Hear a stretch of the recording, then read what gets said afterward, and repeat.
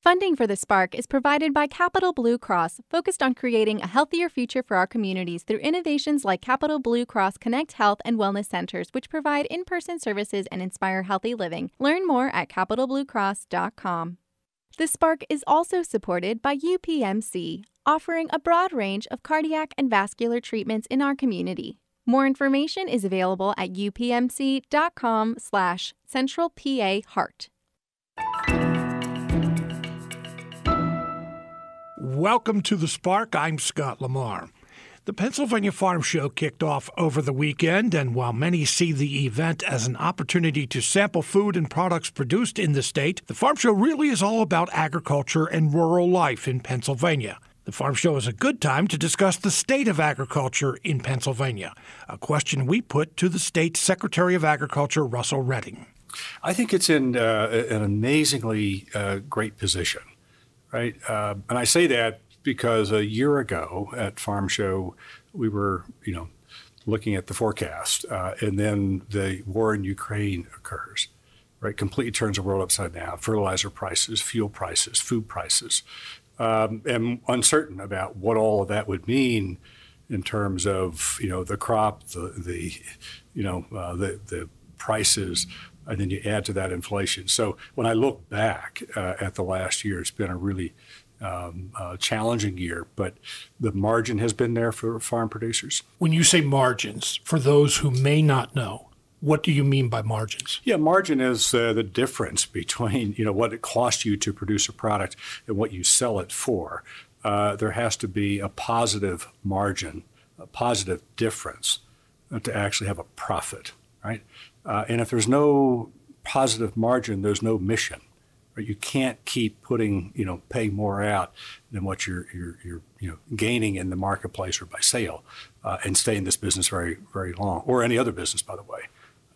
That has been an issue or a challenge for Pennsylvania farmers over the last few years. What changed this year that farmers, and we're painting a broad brush here, but that Pennsylvania farmers are seeing good margins? Yeah, it is a combination of things, right? And that's why I say it's amazingly strong, because you wouldn't have expected that with the input costs that we saw in the spring because of fertilizer and fuel, and a 9% inflation rate. You wouldn't have expected that with the post-COVID and the food system challenges and supply chain challenges. But the prices that are being paid are providing that margin. And I think the marketplace is as challenging, as dysfunctional at times as it can feel. It's actually producing a margin, a positive margin. So it's providing, the dairy farmers a decent price, the grain producers a decent price. It's a product of, I think, folks wanting to buy local, right? There's more farmers markets and direct farm sales and value-added activity on the farms. So it's a convergence of things, but in this case, positive things that have produced, I think, a really good, solid foundation for ag heading into the year. So just to be clear, you're saying that farmers have benefited from inflation? I think they benefit, yes. A year ago, wouldn't be sure. But again, it's both an input question on inflation and an output question for inflation. You always have, it's not always negative. Right, inflation is both a rise on input cost and a rise on output cost. That's the way we hope it works. It happened to do that this year. So I don't think that inflation's all a negative. It also raised wages. It also raised the value of products. So our challenge is, heading into this coming year, is whether that margin, that positive margin, remains. So it's really a fascinating set of dynamics that I think put us in a good position. A lot of optimism. We see that in the Farm Show this year. If you talk to machinery and input sales folks, they will tell you that the last quarter of 2022 is a really good year. Folks made some money, and they're going to reinvest in the equipment. What about consumers, though? Yeah, so that's always the challenge, right? I mean, we're in the food business, so you feel partly responsible for what happens in that marketplace. I would say it's a little bit like the farm discussion. There aren't two farms alike. There probably aren't two consumers alike. it depends on your income. So if you're seeing some rise on the offset of the inflation through wages, then you're accepting some of the increased costs on the inflation side of what you buy. But it's certainly it's trickier there, just because of the variabilities that we're seeing in food consumption and particularly in certain categories of food. Like in the meats and dairy and eggs and such, protein side, really 13, 14% increase. And that's not sustainable, right? So response to that has been, the smaller package size, right? There are challenges in, the amount of fresh fruits and vegetables that folks buy as a result of that. It's impacting the convenience that folks are expecting of their food. It's whether they're eating out as much as they used to. So there's a ripple effect to that, and I don't have a good answer to it, but I think it's something certainly as we look at consumers generally, and then particularly those who are either on some fixed income or are food insecure, that we're seeing some incredibly challenging dynamics inside of our food bank community, particularly because they're trying to buy the product and they can simply buy less and feed less people. You just touched on this, but maybe some of it is pandemic related. People change their habits. Maybe inflation does have something to do with it. Maybe availability has something to do with it. Have consumers changed that much, and in what ways? Again, you kind of touched on this. Yeah, they have changed, and I think if there was a silver lining in the pandemic, it was that folks rediscovered who's feeding them, right? And they rediscovered their ovens. They would do more shopping and cooking and preparation at home, and that was clearly a response to their availability and access externally. But it was also really important from an agricultural standpoint, because the closer that retail dollar, the transaction occurs to the person who is producing the product, the higher the margin is, to our conversation earlier, and the more likelihood that the individual who is selling the product is profiting from the product. The further you go into the supply chain, right, the more value you add along the way, the less the actual farmer receives. And that is a change that we've seen. We have seen a shift back to eating out, but maybe not as much as we were pre-pandemic. It was about a 50-50 split previously. It's not quite back to that. We are seeing package size changes. And that's not just a response to inflation and packaging. I think it's a response to preparation times and conveniences and stuff. We're seeing a lot more buying local and direct purchase, online purchase. That's why the broadband discussion becomes really important to Pennsylvania agriculture. If you can access the market, you can benefit from the market. But if you can't access it, you're not benefiting. And that's one of our challenges now. So in a recent conversation at the farm show, standing in the food court, talking to one of the major fruit processing companies in Pennsylvania, really strong concerns about what the future of this marketplace is, because it hasn't settled out, right? It's moving from a sort of institutional packaging to more consumer type packaging. But it's not clear as whether that consumer packaging is the right size yet, right? And profits and pricing points. So I think there's so many things that have changed inside the food system, from awareness of food and access to food, to packaging size and conveniences, to pricing issues, to expectations on our schools to feed our children, to food insecurity and an awareness. And it's so many dynamics that they were there prior to COVID, but they have been magnified of both importance and who needs access to things today than we had in a pre-pandemic. You said that ag economists were concerned about the war in Ukraine and what impact that would have. For Pennsylvania farmers, what was the concern? And the way you described it, it didn't have much of an impact, or a negative impact anyway. Yeah, the impact for us, multiple. One being just the fertilizer prices. Half of the fertilizer that is consumed in the United States comes out of, outside of the United States, and a lot of it out of Ukraine, and I'll just call them foreign sources, and the ripple effect of that. So we watched that play out real time in this unprovoked war in Ukraine, where those markets were disrupted, supply chains disrupted. So the anticipation was that you may not be even able to access the fertilizer. That didn't play out that way. What you saw was a 3x increase in the price. People paid it, hoping that there would be a chance to recover that. That's one example. Two is there was concern about the impact of the shipping and access, supply chain, but shipping. And some of that was resolved during the years we heard negotiated between the Russians and Ukraine.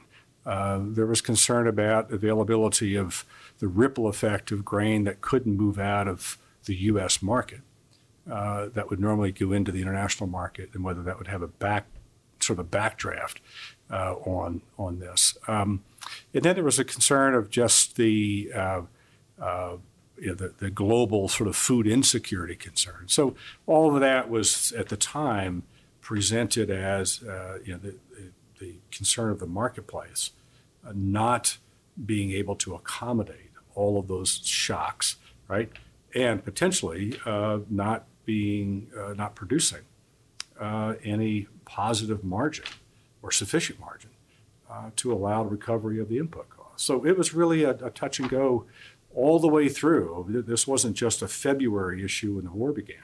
This was all the way through to harvest. But the market stabilized and are now, I think, okay, and it actually produced a profit for us. But I think that's the fragility of this industry. It is so crazy. You've got the weather issues we watch play out all the time. You've got market disruptions that play out. You've got generational transfer issues that are occurring, macroeconomic issues and wars. All the while, our expectation as consumers don't change in that we are expecting that food to be there, right? We have not disappointed anybody in agriculture. We won't do it, this week in the farm show, in the food court. But I think that's one of those interesting dynamics where all of that has to be managed in this galaxy of production agriculture by a lot of different people to still produce a positive margin and great food and stability and predictability for us. Secretary, you mentioned broadband, and I think that most people are catching on that farmers are business people.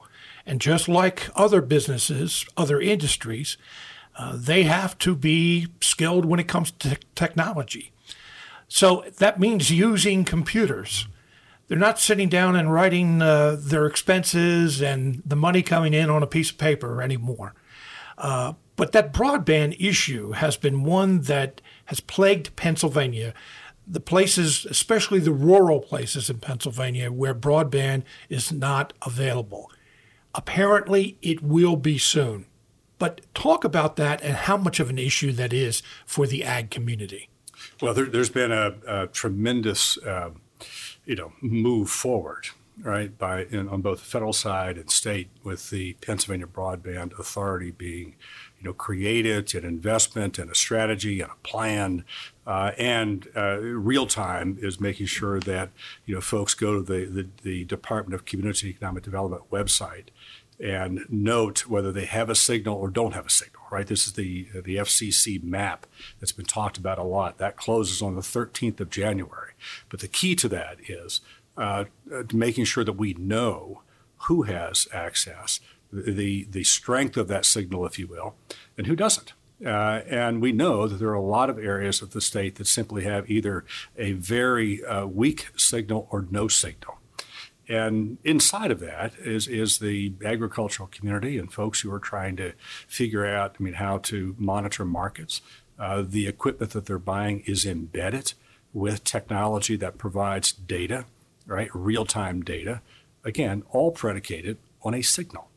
And if the signal's not there, the data's not there, right? There's a delay. So that's one piece. The other is just from an outlet standpoint.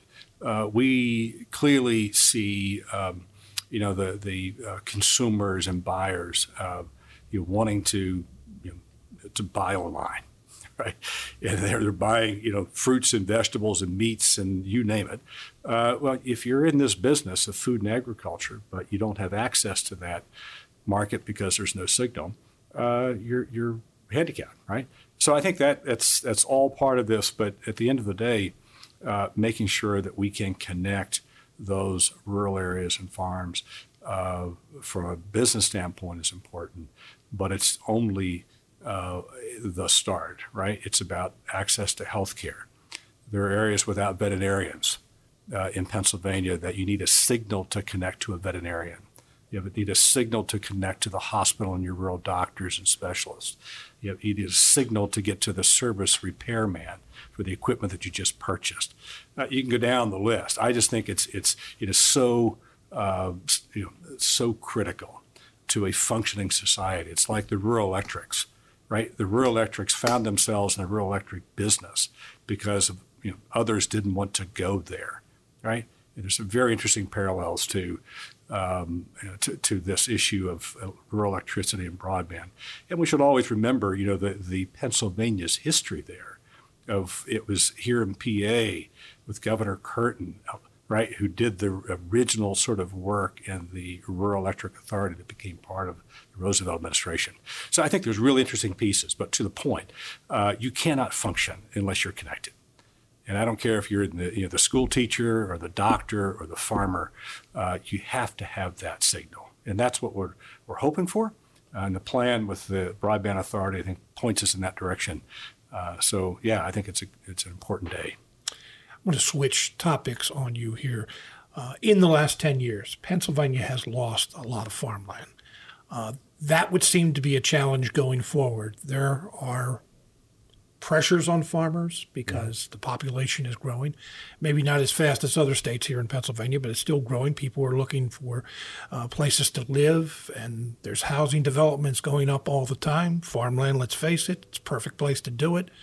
What about that? How do we need to stop it, or what can we do to plan for it? Yeah. It's a great question, right? And it's one that we struggle with every day. I say it often that we're so grateful that, the governors and legislatures have passed. Saw the wisdom of a farmland preservation program that has allowed us to, have the nation's leading farmland preservation program, and we shouldn't miss that. That's 600,000 plus acres and over 6,000 farms, and that's important, right? And there's some other, clean and green and preferential pieces, but at the end of the day, the only thing that's permanent is an easement. Everything else is negotiable.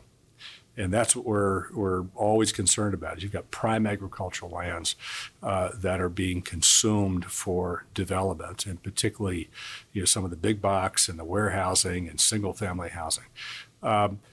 It's not a reason to panic, but I think it's worth a really healthy public conversation about the use of and the disposition of our prime agricultural lands. And I say prime in Pennsylvania means there are 8 classes of soils. The first 4 are considered prime agricultural lands. So in a public space is, why do you want to consume your best agricultural lands for development? There are other places you can put development. So they're compatible, but we've got to be a lot more strategic about the use. What do you do about it? This is always the question. Municipal planning code, there are options there for local planners. There is zoning. You have to say where you want things and where you don't want things. And that has not been something we've been willing to do in the Commonwealth because of local governments. Not being critical, but I think we just have to say, on one hand, we have 59 counties that said, yeah, I want to preserve my prime agricultural lands. You've got 1,200 farms on a backlog list who say, I want to sell my development rights. At the same time, we're just letting our prime lands be consumed. So that's worth a really healthy conversation about what to do. Long-term play is making sure that you can feed yourself. Long-term is to make sure that we can protect the prime lands of Pennsylvania, and that's not going to happen just by chance. I think we've got to be very strategic about that. On this program, I'll be speaking with the Chesapeake Bay Foundation. Their annual report card is out. Today's farmer in Pennsylvania has to be environmentally conscious as well. Not that they weren't before, but especially today. What impact does that have on farmers, especially when you were talking about margins earlier? A lot of farmers that want to do the right thing, but just haven't had the money. What about today? Yeah, so it's always a challenge for us, just because there's tension between the aspirational and the practical. Right? It's even our own lives, right? And I think, and this is a perfect example where the aspirational is, I want to do all of this conservation work, I want to do all of this stuff, I know what I need to do. At the same time, I've got a checkbook, I've got a market, I've got a family, I've got weather. So I just want all in the community to understand that we're really trying to do the right thing. There's a lot of conservation being done. We get it in terms of sustainability. We get it in terms of climate. And we've been doing the right things. But that's not going to happen overnight. It's going to take time. It's going to take money. We made a major investment this past year in the budget with the Clean Water $220 million. So I'm positive about it. It just has to be a co-equal goal, viable farms and clean water, and we can do it. About 30 seconds left, and I know this is such a huge issue in 30 seconds, but you mentioned climate. What impact is climate change having on Pennsylvania's farmers? Yeah, so farmers have a very intimate relationship with the climate. Right, we get it. But folks don't, in the farm community, often sort of translate the practices that they are adopting for purposes of production and conservation stewardship as climate practices. The reality is there's a co-benefit to it. A part of it is our narrative and how we speak of it. Two is it should always be an and, climate and farming, climate and food, climate and. I think the and piece to me has resonated when I talk to the Amish, when I talk to the English farmers. They get it if you look at it in terms of management and the other things you're doing being counted towards climate. Pennsylvania Secretary of Agriculture Russell Redding, thank you very much for being with us today. Pleasure. Happy New Year to you, and thank you. You're listening to The Spark on WITF, your home for NPR and discovering all things local. I'm Scott Lamar.